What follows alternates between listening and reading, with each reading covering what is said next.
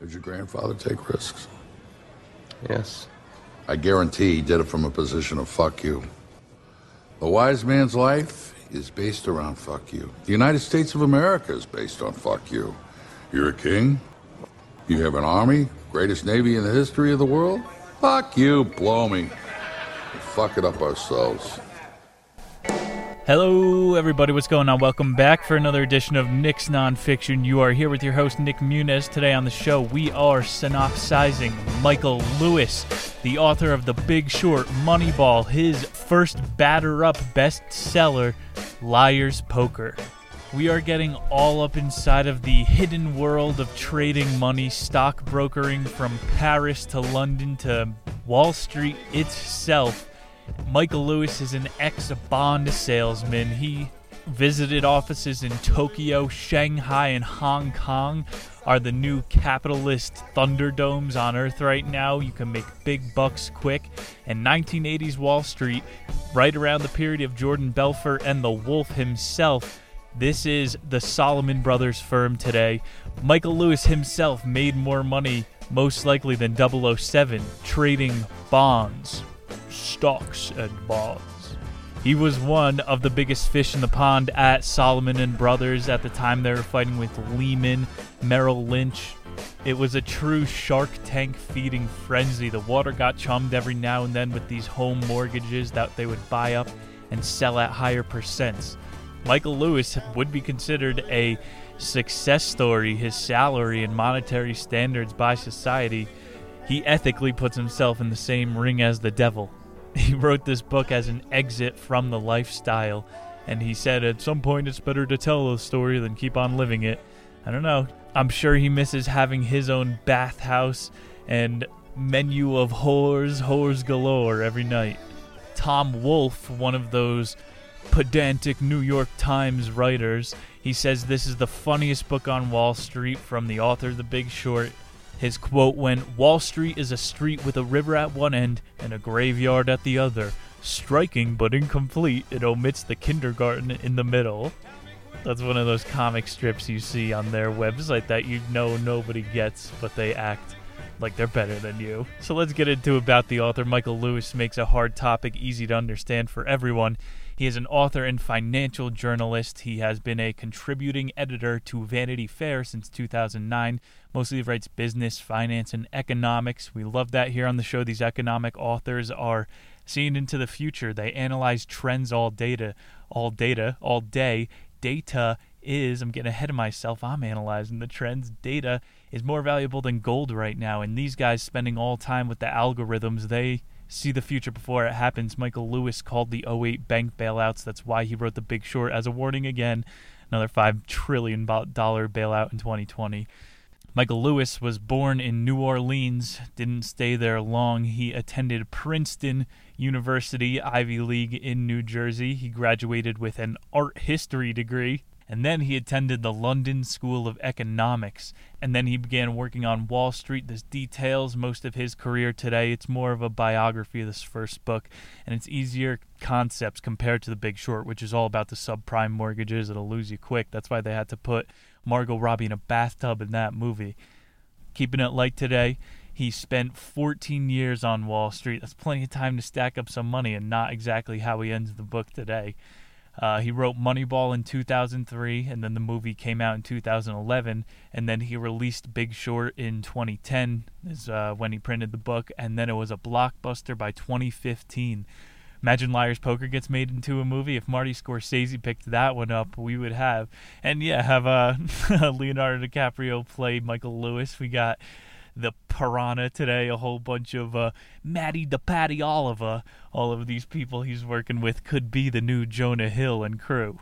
Michael Lewis, of course, everybody has a podcast now. His is called Against the Rules. It first aired in April of 2019, and they talk about society, addressing concepts of fairness, and try to range art authentication to consumer finance. He has Malcolm Gladwell and Jacob Weisenberger on. He's pulling big guests. He has seen behind the scene. Michael Lewis is going to take us for 12 chapters today, the first of which is called Liar's Poker. The year is 1986. It is the first year of the decline in Salomon Brothers. The chairman has just recently stepped down, a wise man by the name of John Gutfreund. I'm going to get so many names wrong today. I can't even say Salomon. Deal with it, people. John Gutfreund was his name. Whenever he stepped on the trading floor, John, people would shudder in their loafers. People would dial faster than they ever had before. His catchphrase was, "One hand, $1 million, no tears." He was a high-stakes gamer. He appointed a side man, John Merriweather, and they made hundreds of millions together when they built Salomon Brothers. These guys are billionaires. This is the top echelon of corporate finance in America we are going over today, and it's more astronomical today. Let's not get ahead of ourselves. John Merriweather and John Gutfreund, two Johns, are the big starters. These guys were in like the late 70s housing market boom. They lived through a little dip early 80s, and they're going to get through the mid-80s today. If you don't know what Liar's Poker is, it's like a schoolyard betting game. Everybody holds a dollar bill to their chest so nobody could see it, and you all read the serial number before. You go in a circle, and everybody says either a fact or a lie about the serial numbers on your bill. So I'll go, I bet you $5 that your bill doesn't have more than 3 ones on it. And then they look at it, and they could lie to you, or they try to match you and say, I bet it has more. And then you keep going and somebody loses. And this is how Michael Lewis in the first chapter is trying to describe Wall Street. It is a giant game of liar's poker. I buy a mortgage from you, and then we sell it over to Merrill Lynch for 3.5%. They sell it to someone else for 5.5%. And then it goes up and up until the user wants to cash out. It's just a game of hot potato. You pass it around. And that's what Liar's Poker kind of represents. On the business side, you can bet each other. You could try to read each other's hand. The hard part of the game isn't reading how many numbers are on the serial card. It's trying to read everybody's tell. It's like, you ever play that game BS Bullshit? I counseled camp for like 7 years, and I played way too many hours of this game. You go around in a circle and you say 4 twos, and you throw down. If everybody thinks you really have 4 twos, then nobody will say a word, or someone will call bullshit on you. That's Wall Street. Michael Lewis says, the same game gets played, Liar's Poker, on the bond trading floor of Salomon Brothers every Monday through Friday from 9 to 4:30. And I'm sure they had after-hours trading as well, so beyond that. And then they go home and sports bet. These guys are, you'll see who they breed to be part of the company. Merriweather, one of the founders, once called out John Gutfreund for a $10 million wager, and it was the only time that chairman Gutfreund didn't take the bet. He was going, what, my wife is going to lose one of her beach houses? The point is, I don't want to ever give you that much leverage to take that bet on you, and I don't want to ruin you, Merriweather. I know how much you make. Michael Lewis is just trying to say it's a game of bluffs. It's a game of poker out here on Wall Street. Chapter 2, never mention the money. The only rule in the business of money, you can't talk about it. 1984, we're going back in time a little bit. Michael Lewis has just been invited to St. James Palace. Remember, he was in the London School of Economics, and he was invited in their little feeder program for Salomon to go have dinner with the Queen's mother. So he's there with one of the recruiters. John Gutfreund is there in the corner. They're not at the same table. Michael Lewis has been gawking at the British royalty all night. There's executives from some of the biggest firms on Wall Street there, and he's trying to like jump the line a little bit, get to a higher, rather than one of the pledge positions starting on Wall Street at Salomon. And corporate finance is what he's trying to get into. It's a difference from sales and trading. On a deeper level, you can't seem too eager as a salesman. This is the best product you're ever going to buy. You have to believe as a salesman that your product is worth the person you're selling to their last penny. Are you really confident that they should be spending all? Yes. Is your product that good? Corporate finance, you got to play it cool. You're playing poker here. You got to keep the sunglasses on at all time. John Gutfreund, people would say, when this guy woke up, he was ready to bite the ass off of a bear, but he was always cool in person. So it's like having the stoic mindset. You're a fire burning underneath the clay facade. Michael finally gets over how cute the Queen's corgis are. He starts thinking about how many fundraisers have taken place in this exact wing of the castle. And I was just reading another book about a public correspondent who goes to the White House and is like, how many times, even since the Aaron Burr and Hamilton duel, somebody had to come and report this story. Who did they let do this? And he's just like, whoa, how many backdoor deals have gone down in this castle? This is what Solomon is up to, and this is where I'm just getting initiated. The Queen was only 48 at the time. There's no way that's true. She's like 140 now. All the salesmen bow when she comes in. The corgis know how to curtsy too. That's the best part of the royal castle. The highest ranking person that Michael got to talk to during the whole night was Leo Corbett, who invited him to a 6:30 a.m. English breakfast the next day. He showed him around the England Solomon office, and it was one of the grossest things he'd ever seen. All the guys already were coked out by 10 a.m., having their bangers meat sweats coming out of their pores and cocaine crystals. The women, too, at the time, there was no HR. They were really... If you had to deal with the chest-pounding gorilla men and learn to adapt, Mike was absolutely enthralled as the college kid. He's like, that's the energy I need every single day from 9 to 5, Monday through Friday. And he starts heading back to New York to get a round of interviews in there. And the first thing he learned when meeting with all of these recruiters was analysts don't analyze anything. They photocopy and proofread. He's okay with that. He's happy just not to be the lowest in the barrel, one of the supervisors' bitches who they attach beepers to. The analysts are basically the pledges. Like, this is all this underground shit. They have to know you're not going to squeal, so they abuse you beforehand. And that's exactly what Michael's trying to avoid. We'll see how it goes for him. You ever see that movie I saw recently, Office Space? It's by Mike Judge. I don't know, one of the guys that makes... Beavis and Butthead, which is, you know, such a layered tale of drama and comedy for our day. Even the Greeks laughed at poop humor. This movie, the way the guy gets to be in the management material, he gets hypnotized, and then the guy has a heart attack in the middle of the hypnotism, and he winds up being relaxed forever. So he goes into his annual review, and they're going... So why do you think you deserve your job? We're downsizing this year, and your job is on the line. And he goes, well, to be honest, I've never really had the motivation to try to move up. It seems like kind of a dead end. I'm just personally not driven enough to move up here. The guys mull over it for a minute. Wow, you hear this guy? He's a real straight shooter. You know what, Johnson? You are upper management mentality. Mike is saying if you want to be stuck doing the bitch work forever... Go and be an analyst. Go and be a broker on the floor. At Solomon, the investment bankers were the master race. They were the deal makers. They were a breed apart. At some of Michael's interviews, they had scare tactics. They employed the window test, where you're on the 60th floor in the middle of New York, and they open the window. They see if you sweat or you could smile through it, keep your cool. He had an interview with Lehman Brothers, and they did a 7-minute silent treatment. That ain't 7 minutes in heaven. You think you're bombing in the interview and they just say nothing back to you and they see if you could fill the air for a little bit. That's all these weird tests. It's literal hazing. Michael had an interview, a failure that really stuck with him. The conversation ended and he was honest, and like this whole thing is trying to keep a face. He was being grilled, what is a stock? What is a bond? They ask like those simple of questions because they know anybody could probably do the job. They want to see if a customer asks this, you have to be able to fool them. He feels like he's being waterboarded, and they asked him, why do you want this job? And Michael said, because I like money. And they want you to say, because I want to be the most motivated one in the office. I like to numerically compete with my peers. In this industry where everyone's just trying to get rich quick, going and having dinners on castle floors, the only taboo thing is to mention the money. Chapter 3, Learning to Love the Corporate Culture.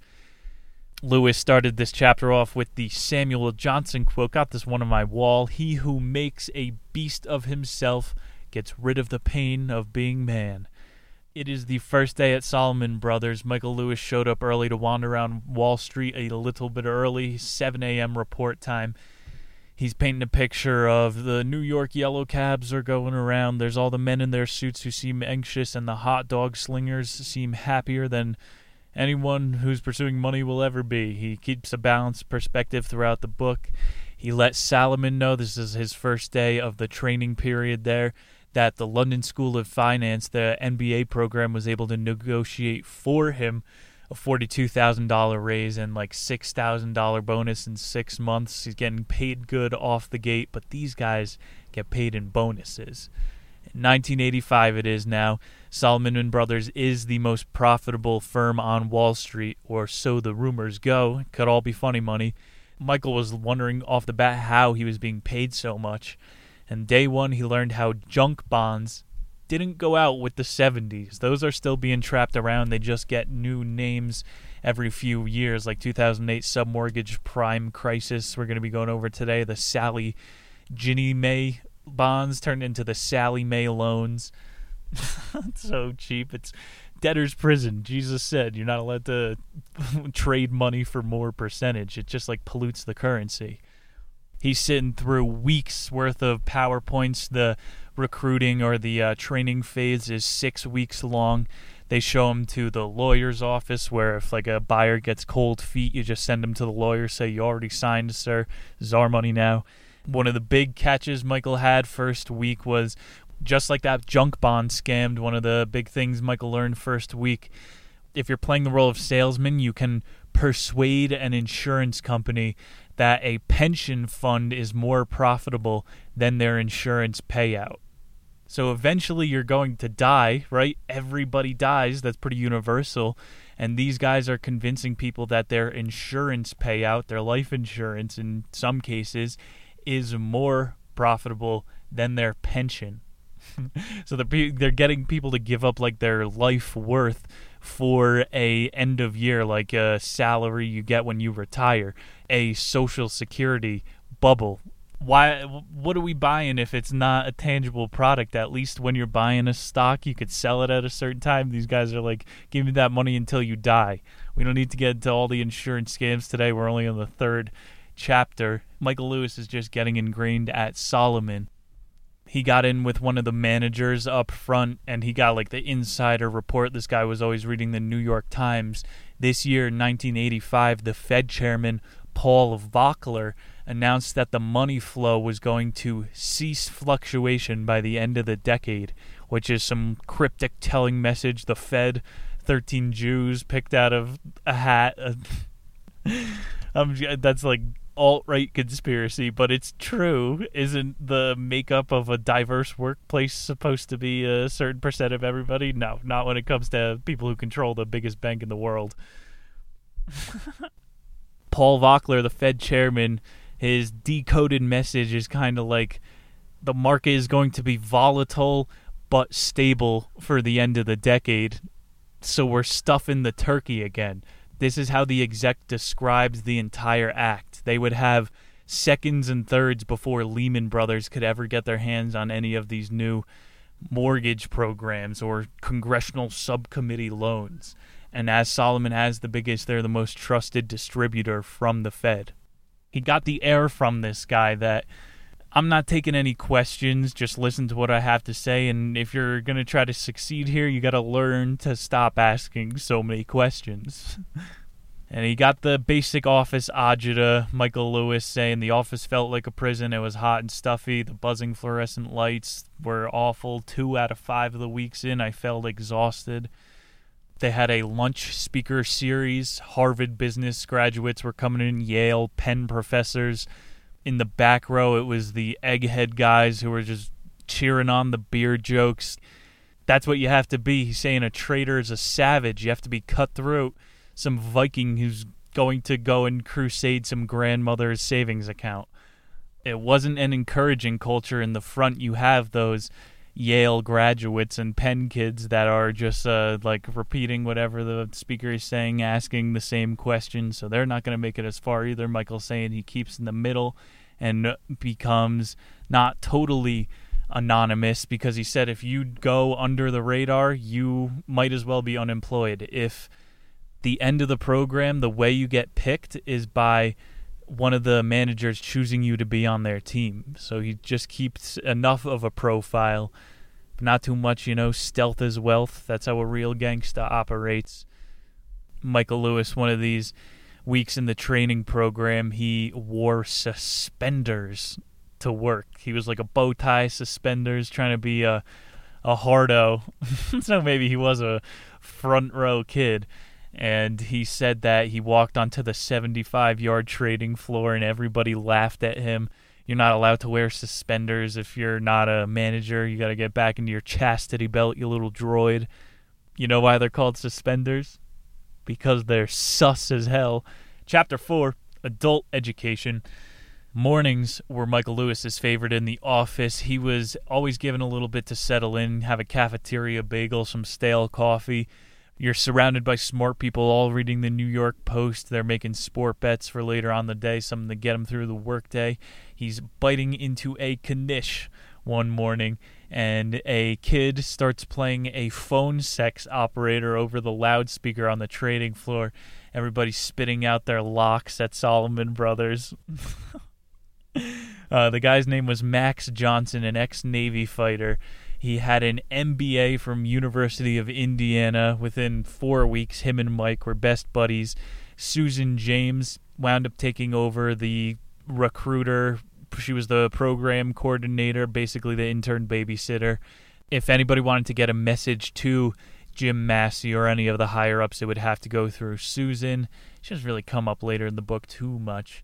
Jim Massey, though, one day gave one of these lunch speaker series. It was never more quiet. This guy is responsible for the trainees' futures. And he gave them a speech about the importance of culture at Solomon and how this is no joke here. We're like, even though this guy's playing phone sex operators over the loudspeaker, we are working with $3 billion in capital. Mike's looking around the room. Nobody here, from the jocks in the back to the dweebs in the front, are capable of monitoring the sum of $3 billion. Everybody's corruptible in there. Mike saw, especially through Jim Massey, how the culture at Solomon is stop asking questions. He was answering even more cryptic than that one supervisor before. Mike went as far to say, direct quote in the book, Massey didn't want curious minds. He was seeking cult followers. The program director, Susan, she occupies her position with a fat bonus because she doesn't encourage students to ask questions. And she's the person who's supposed to be the onboarding agent. Ask me anything. If you have any question, let me know. I'll go over your blah, blah, blah. This chick, Susan James, is a little sly one. She's got a power suit on 1980s Wall Street, and she gets paid handsomely to make sure only the people who are going to keep it hush-hush remain on the payroll. Dale Horowitz was another one who frequented the lunch speaker series. He was a 1950s bond broker. This guy's got some experience. He's an old sphinx. He won't talk about it to nobody. And Uncle Dale's early quotes were, those who say don't know and those who don't know say, tying it back to his thing about the guys in the back always feel like they have to open their mouth thing before. Mike said Uncle Dale would respond with looks sharper than daggers to new questions. During one of his speeches, one of the kids went, how come the Arabs don't want to trade with Solomon? And he answered in one of his riddles, for the same reason South Africa is our biggest client. He might be alluding to the international business law loopholes they're scheming, or because they're called Solomon and the Arab people are still butthurt about King Solomon. Uncle Dale Horowitz, his sense of worth was wrapped in his financial success. He told everybody not to celebrate their successes. Just act like you were expecting it. This isn't a casino, even though Wall Street's biggest casino on earth. Act like you've won. Act like a professional when you get lucky. Since you can never tell the outcome, again, those who say don't know, do not trust somebody who says, here's the way to get rich quick. I know the biggest up-and-comer that you should invest in. The training program's coming to an end. The top 6 performers get to go to the Dallas market, which was one of the biggest at the moment. You could get away with a lot more. The SEC is snooping around Wall Street. They weren't as keen to all the oil money down there at the time.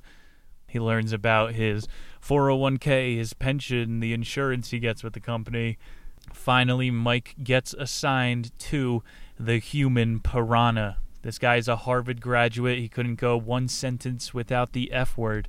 Every day the piranha would throw a phone at Mike when he was walking by. He always had a take about the foreign markets. The frogs, these guys, they quit at 5 o'clock every night. That's why we're eating their lunch. And there was this other manager that Michael almost went under, but this guy, Siegfried, he would always give Mike riddles. The only thing history can teach us is history can teach us nothing. Okay, well, that's a tautology, and what do you suppose we learned from Siegfried? Why would you want to work for the Riddler? If you want to start every day with a fucking puzzle, go, work at an escape room. Let's go to Chapter 5, The Brotherhood of Hoods. It's January of 1985. Matty Oliver was the freshest meat out of Harvard, and he's at the firm. This kid was the errand bitch for a while. Michael was making his nest fine in the office. This kid, Matty, was picked on constantly for his Poindexter glasses. Some were the drunk traders on the floor who were just never giving him a break, the mean gluttons of money. Matty was known to try to pinch every dime in every deal that he was in. People called him Young Greed. He had a rapper name before hip-hop in the 90s. Not even just the SEC, even the health inspectors were snooping around the cafeteria trying to get a cut. And Matty was known to steal a lunch from time to time. All the execs, remember, he's the errand boy, would say, go get me a salad, go get me a BLT wrap. And he would come back getting to keep the $100 bill they gave him. Would have been $7, dude. And so one day, Matty Oliver got pinched. The managing director called him in. He was sitting in his office with a stogie fatter than a fucking cucumber, stroking a kitten like the Godfather. He's got a Coke pile on the desk. He's talking, hey, Matty Oliver, it breaks my heart. It's unfunny to steal cheeseburgers. Matty, I'm an old man here. On the day of my daughter's wedding, I gotta say, you're stealing cheeseburgers. I would have promoted you for this bold move. But I can't. I had a meeting with the executive committee. We decided to let you stay.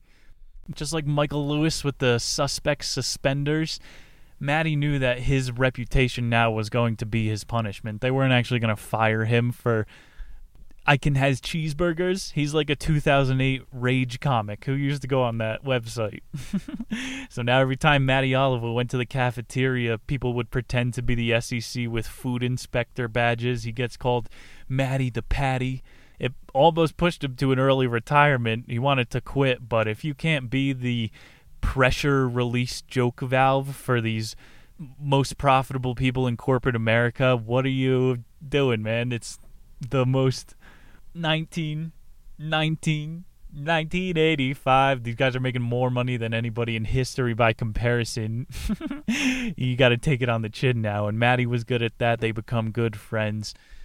Some of Michael Lewis's first weeks were some of his most educational. He got the entire history of the 1978 to 82 mortgage game, and Solomon influenced over $700 billion in home loans at that time. Imagine having $1 trillion worth of influence. That was them in that John Gottfried period.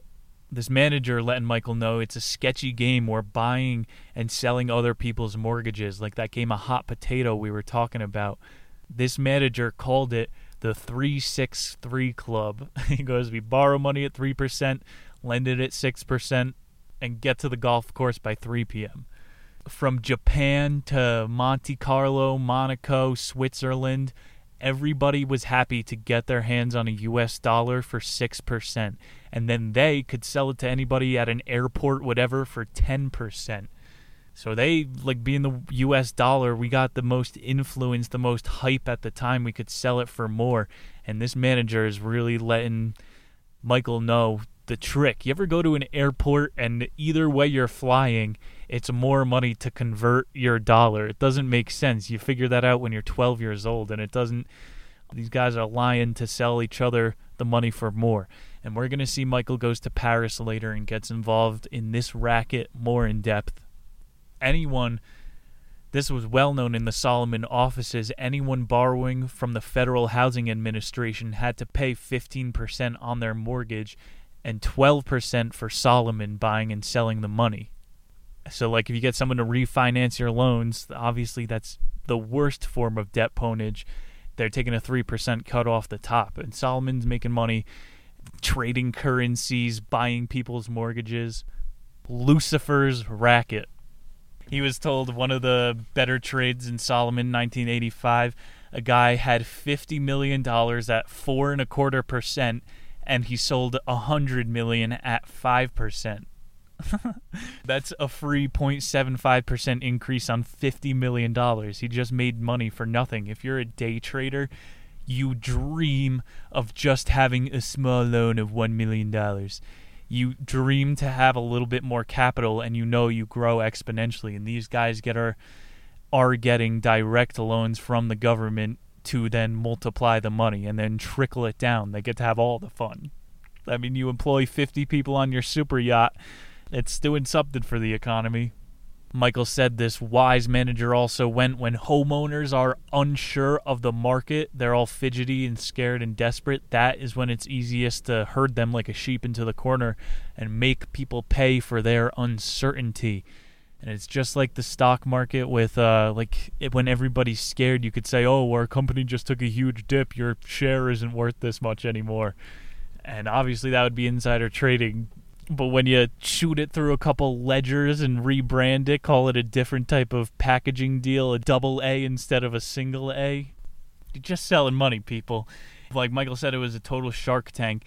People were getting paid mostly by their end-of-year bonuses, and that is when you would claim whatever, like you would say, oh, remember that 50 million sold for 100 million? That was me. And usually people would vouch for you, but if you were overseas at the moment, people would try to take your bonus. True Wolf Pit, Michael Lewis's painting, he said during the 1977 feeding frenzy, one of his new friends, O'Grady, was shooing people off of his desk. Like he was standing on it, like beating them on the head with an oar. It's like when people throw money in public and everybody goes crazy. You have to try to keep it professional here, but even on Wall Street, they really do have those crazy events. That was basically the 1978 to 82 thing. They really went balls to the wall. There's going to be more scams in the mid-80s period here. But now you see a little more of the insider workings of this is really the mafia. These guys are loan sharks. Michael DePencil Lewis. Chapter 6, The Fat Man's Marvelous Money Machine. From 1981 to 1986, there was a second round of the feeding frenzy. The turkey was stuffed again. About $1 trillion in home mortgage debt was put on the market. Michael also said the takeoff was due to a tax break. At this time, one thrift made a transaction fee of $10 million for one transaction. A guy walked home with $10 million one day. The expert said, and that's what the Wolf of Wall Street was saying, he made $20 million a day. Get the hell out of here. People are making that much money now. Some people say they make billions a month. What a fair world. The experts referred to the 1981 to 86 market as the most irresponsible period in the history of capital markets. I mean, wait until you see 2020. These guys, though, the David Rainier up at the top, he got a bond from a salesman in California at $70 million at 3% interest. And remember, they were buying $100 million at 5% before? 3%. That's free fucking money, people. Put it in an Apple stock even and you're set for life. Rainier got $2.1 million from a good day's work. This guy was one of the top earners at Solomon. Michael said if you plan to run in this new market long term, it was an act of faith, like eating bologna. Just as many people got wounded as many people were making this astronomical amount of wealth. Like they said in the training program before, look around you. 1 out of 5 of you is going to wind up on the streets.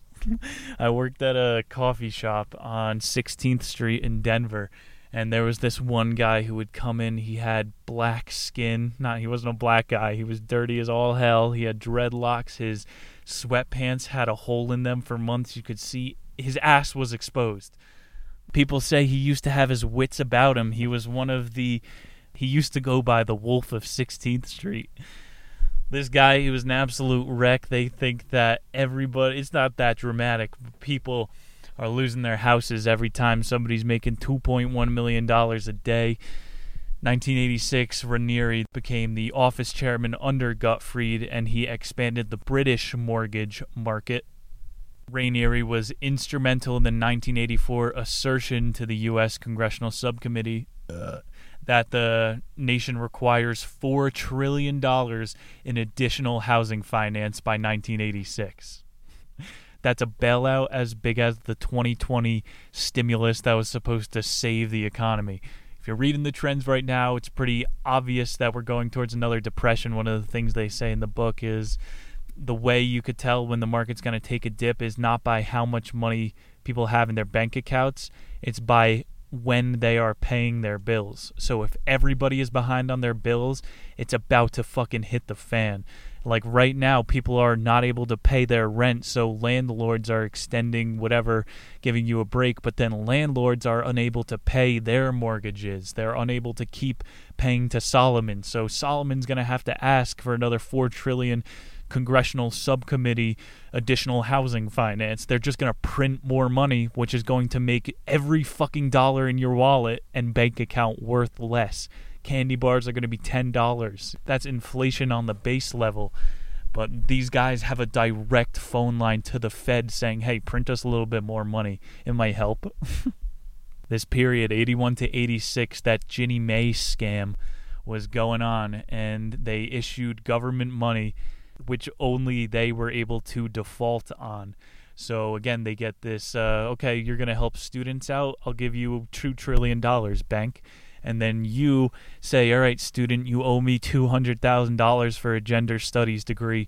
You are not allowed to default on it. And then when the kid has an autoimmune disease and is fucking depressed because they didn't learn anything in school and now have no means to provide for themselves, you are not able to default on that debt, obviously, until you live to be 80 maybe.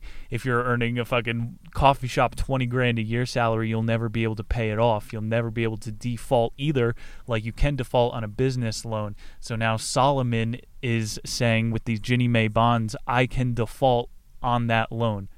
So you're going to the government, yeah, that kid's never going to pay me back. So now the kid is stuck paying you the money while you don't have to owe anybody shit. Debt ponage. You're owning people. This is a slave prison. Tax farm. We learned in Leviathan. That one blew the lid. And this is why Hong Kong, Shanghai are some of the biggest right now. Like all the kids from Shanghai are going to school in America. They are getting the new version of the Sallie Mae, the Ginnie Mae bond. None of those kids could ever imagine going back to China with a U.S. student loan debt. That's like your kids' kids. You are struck with 4 lifetimes of debt. That's literally like a prison sentence. You have to serve multiple lives. Even those kids, I did like a moving job at Delaware, University of Delaware, and these Asian exchange students were floating in debt. They would go into these houses ripping cigarettes with... Dude, I don't know, man. It's just a bubble. This shit is unsustainable. These kids were not doing anything with their degrees, even from the other side. We're scamming the whole world in a global scheme at this point.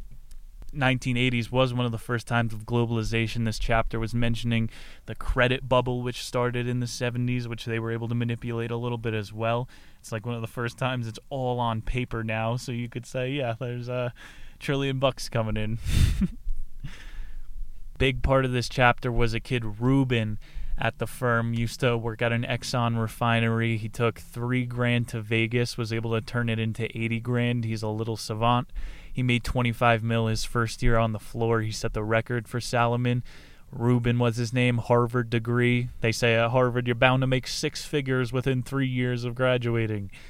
Try $2 million a month if you're Ruben. Uncle Dale Horowitz played the role of human being on this executive committee and made Dave Rubin almost quit.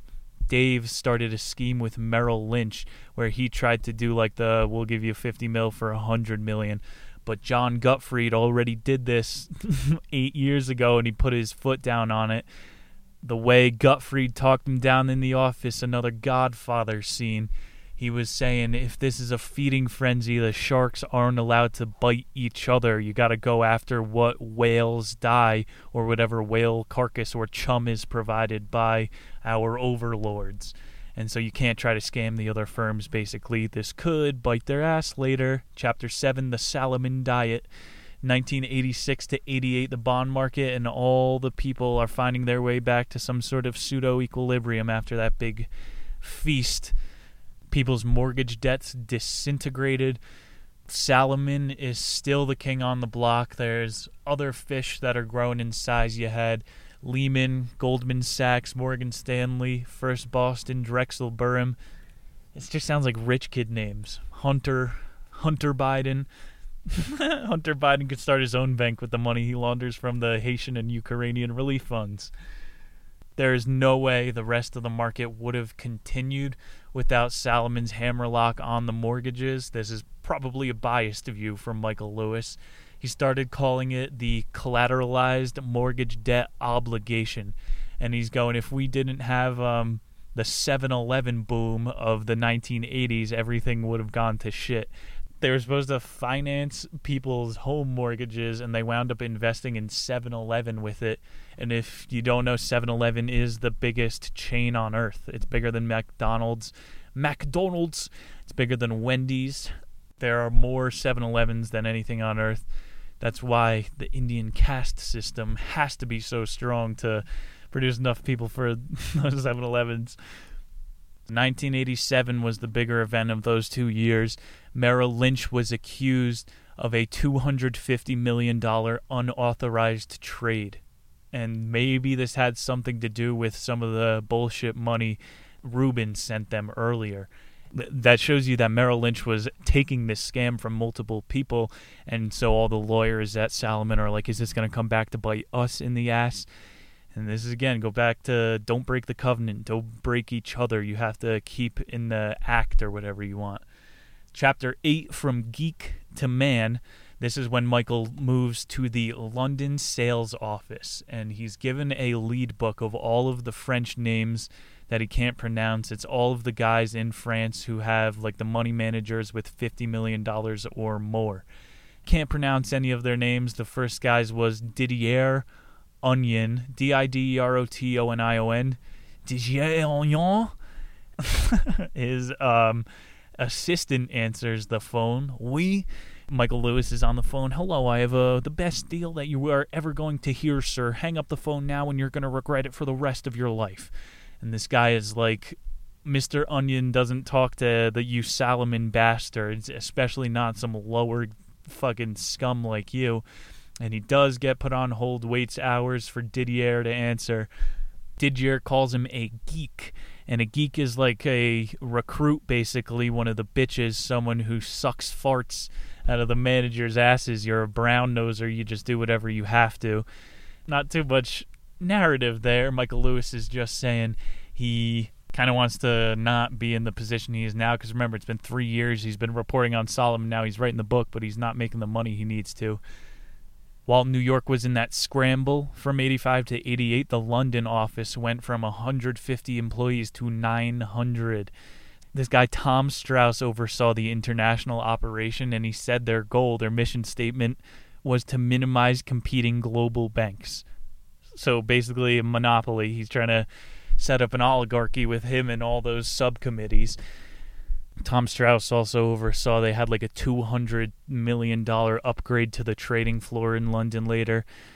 This guy is like in charge of vast swarms of money. He is the John Gottfried of London. Japan had a trading surplus at the time Michael was taking trips there. He got some of the leads, $50 million Japanese millionaires to go chat up. He said whenever he went to the Japanese office, those people were the best at playing men at work. When your manager comes around and you have to act busy, the Japanese people were head to the keyboard. No nonsense. Michael gets involved with some tallywhacking characters out there. There's a kid named Dash who gets him involved in the Moscow market.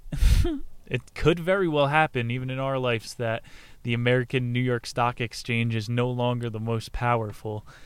Stonks. We could see, like he's saying, Moscow, it was more volatile and you could make much more money quick, which was how Solomon remained on top. They put so much into these Tom whatever characters that were able to grow you internationally. That's why, like, you got the NBA selling out to China right now. LeBron James.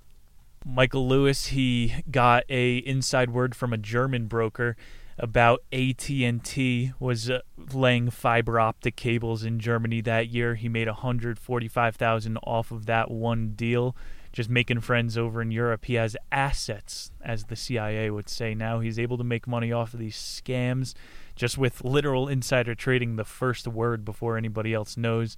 And so Michael Lewis got to stand on his desk, lay claim to that bonus at the end of the year. He's trying to make that $2 million a day salary. He's starting to learn, not being in the fish tank, the shark tank that was Wall Street.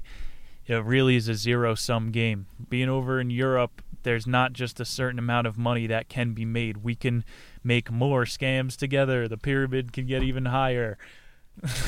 So we got the smartest guys in the room coming up, which is the Ponzi scheme of Enron. And, like, yeah, eventually the guy who knows that it's not zero-sum is going to try to make the biggest racket ever. When it's that big, the layman can see that it's just a scam, and they pull the curtain out from under you. Hit up Chapter 9, The Art of War. August of 1986, Michael was up in the Bristol Hotel in Paris having his fruit bowl in the morning. He says you can make Paris feel like New York on $2,000 a day. He's just blowing money trying to live like Jordan Belfort. He's about to be stabbed in the back.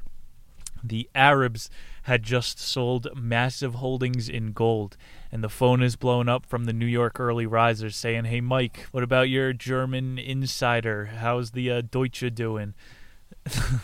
There wasn't even, think about it, the euro didn't exist at that point, so you could sell from Europe to France to the UK. You could trade pounds for Deutsche Marks.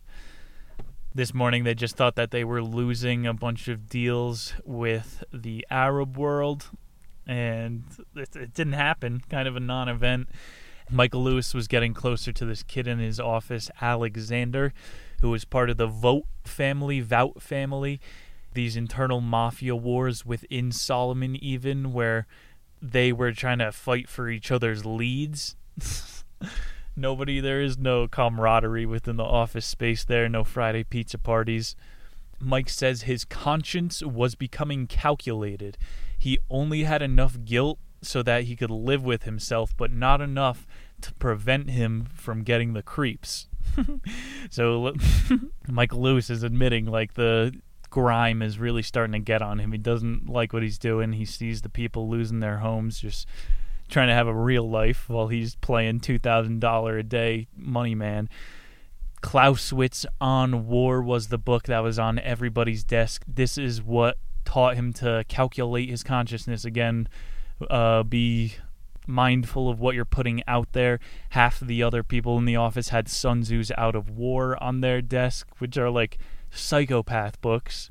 They say to work on Wall Street, you got to have that certain mentality, a cutthroat soldier mentality to take the person's last dollar. That's this chapter, The Art of War.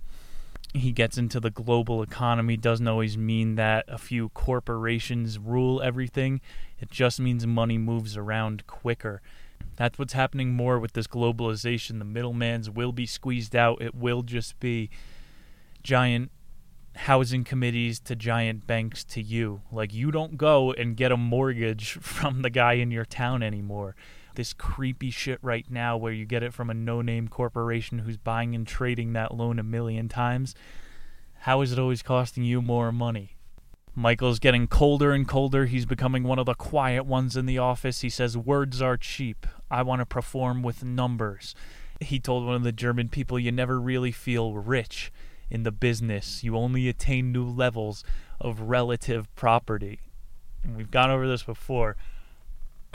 Like, the numbers don't mean too much anymore. We're all fighting for market shares. I mean, not us at the bottom of the barrel, but Merrill Lynch and this shit, when you're dealing with $4 trillion bailouts, these are just numbers. You need a bigger percent to say you have more. And the German guy he was talking to was like, You made $125,000 in one trade? That could buy me cow and half a Weiss beer. He's trying to say the European people still are a little bit more in touch with the money they're making and how that compares to their neighbors. When you go to the New York offices, you're just really sucked into the greed again. Well, I haven't seen whatever Wall Street movie that one is. Greed is good. You could watch American Psycho. There, I was trying to make that point before the psychos make it to these positions. Wall Street, 1980s, Chapter 10. We're in the final act, junk bonds. Michael Lewis was put on the worst task of his career. He's in a Groundhog Day, day after day, of analyzing small units' performance, deciding who to fire, calling them, notifying them of the news, saying, pack your box, Solomon is downsizing. They're getting to one of the points like that Enron did as well. The jig is up. 1987, the bank Drexel was in the midst of the largest SEC investigation ever. Only a few people squealed, and so they were able to go on to morph into a new name like Salomon Brothers. Went on to trade until 2003. This book had been written like the racket doesn't get busted up. It just kind of like they come out, blow the whistle, they shine the spotlight on the prisoners, break it up, and then everybody recedes to their trenches, goes overseas. And then again, they stuff the turkey. It's a 2007 housing market that you got to get into. Bye. Lewis visited the Beverly Hills trading floor for the first time. He saw dozens of 100 millionaires. Michael Milken was the head over there. His battle mantra was, betray no friends, show no enemies mercy. Another Chico. This guy let Michael Lewis know about a article. Drexel was popped for their junk bond department, which Michael Milken over in Beverly Hills was saying we're selling cheap blue chip bonds, and we've been fooling a lot more people for more money with these junk bonds, which is the blue chip bonds. It's all fucking trash. This year, too, 1987, John Gottfried, the head of Salomon, convinced Warren Buffett to buy $700 million in Salomon stocks. So they would have started trending down too with Drexel and everybody, but you got the biggest whale, Warren Buffett, to invest. Michael said Gottfried was an expert as cloaking his own self-interest under the guise of high principle. And they were going, Salomon is going to help young Americans. Like they had those ads on TV of a young couple with a white picket fence and a dog saying we're going to help you buy your house. Meanwhile, they're just laundering money from Warren Buffett. We're going to get into the type of scam that they were performing in The Crash, the last chapter up here, Chapter 12, when bad things happen to rich people. It's like an 11-12 chapter. We're mixing them together. The former governor of Michael Lewis's home state would used to say, hell's hottest fire burns for hypocrites. And on July of 1987, Michael Lewis was instructed that Salomon was now prioritizing junk bonds. He's calling Salomon complete hypocrites. They are prioritizing their main business is selling bullshit to people. Salomon and Goldman that month in July of 87 extended the loan to buy out 7-Eleven for $4.9 billion. So they're going in with Goldman to buy 7-Eleven. Gottfried was still putting Michael Lewis on some experimental projects in Paris. Those lasted until October of 1987, which we know is the big crash day, Black Monday. On October 12th of 1987, the word was kind of out on the inside. They were doing the layoffs, so people were like, is something wrong with Salomon? October 12th, Mike Perlman, one of the chairmen, people thought he was evil. Picture like Kevin O'Leary from Shark Tank. He tried a green mail. And green mailing is when someone buys a large block of a company's stock and threatens to take over the company unless he is paid a substantial premium over the purchase price. And then in that case, someone with a reputation, like a corporate raider, will then buy up shares and could send the company into a panic and then investors into a buying frenzy. Almost like what Gottfried was kind of setting up with Warren Buffett. They could have forward like, whoa, Warren Buffett's going to be the new founder of Goldman or of Solomon. And then it stirs up a frenzy with all the buyers thinking, this is a giant, we have to panic buy. My stock is only going to be worth half as much. They think it's going to be like a V dip in the trade where they could buy low really soon. They give it all types of names on the legal side as well, greenmail, because the SEC, they have to throw as many charges at you as possible. It's all laundering money, and if none of the charges stick, which a lot of times they don't with the type of caliber lawyers that Solomon has or a Jordan Belfort, what do you think kind of a lawyer Warren Buffett has? That guy's got Tom Cruise from A Few Good Men. And it was October of 19th, the stock market crash. The Dow Jones fell several hundred points. The economy slowed down completely. Interest rates fell. Bond prices went up.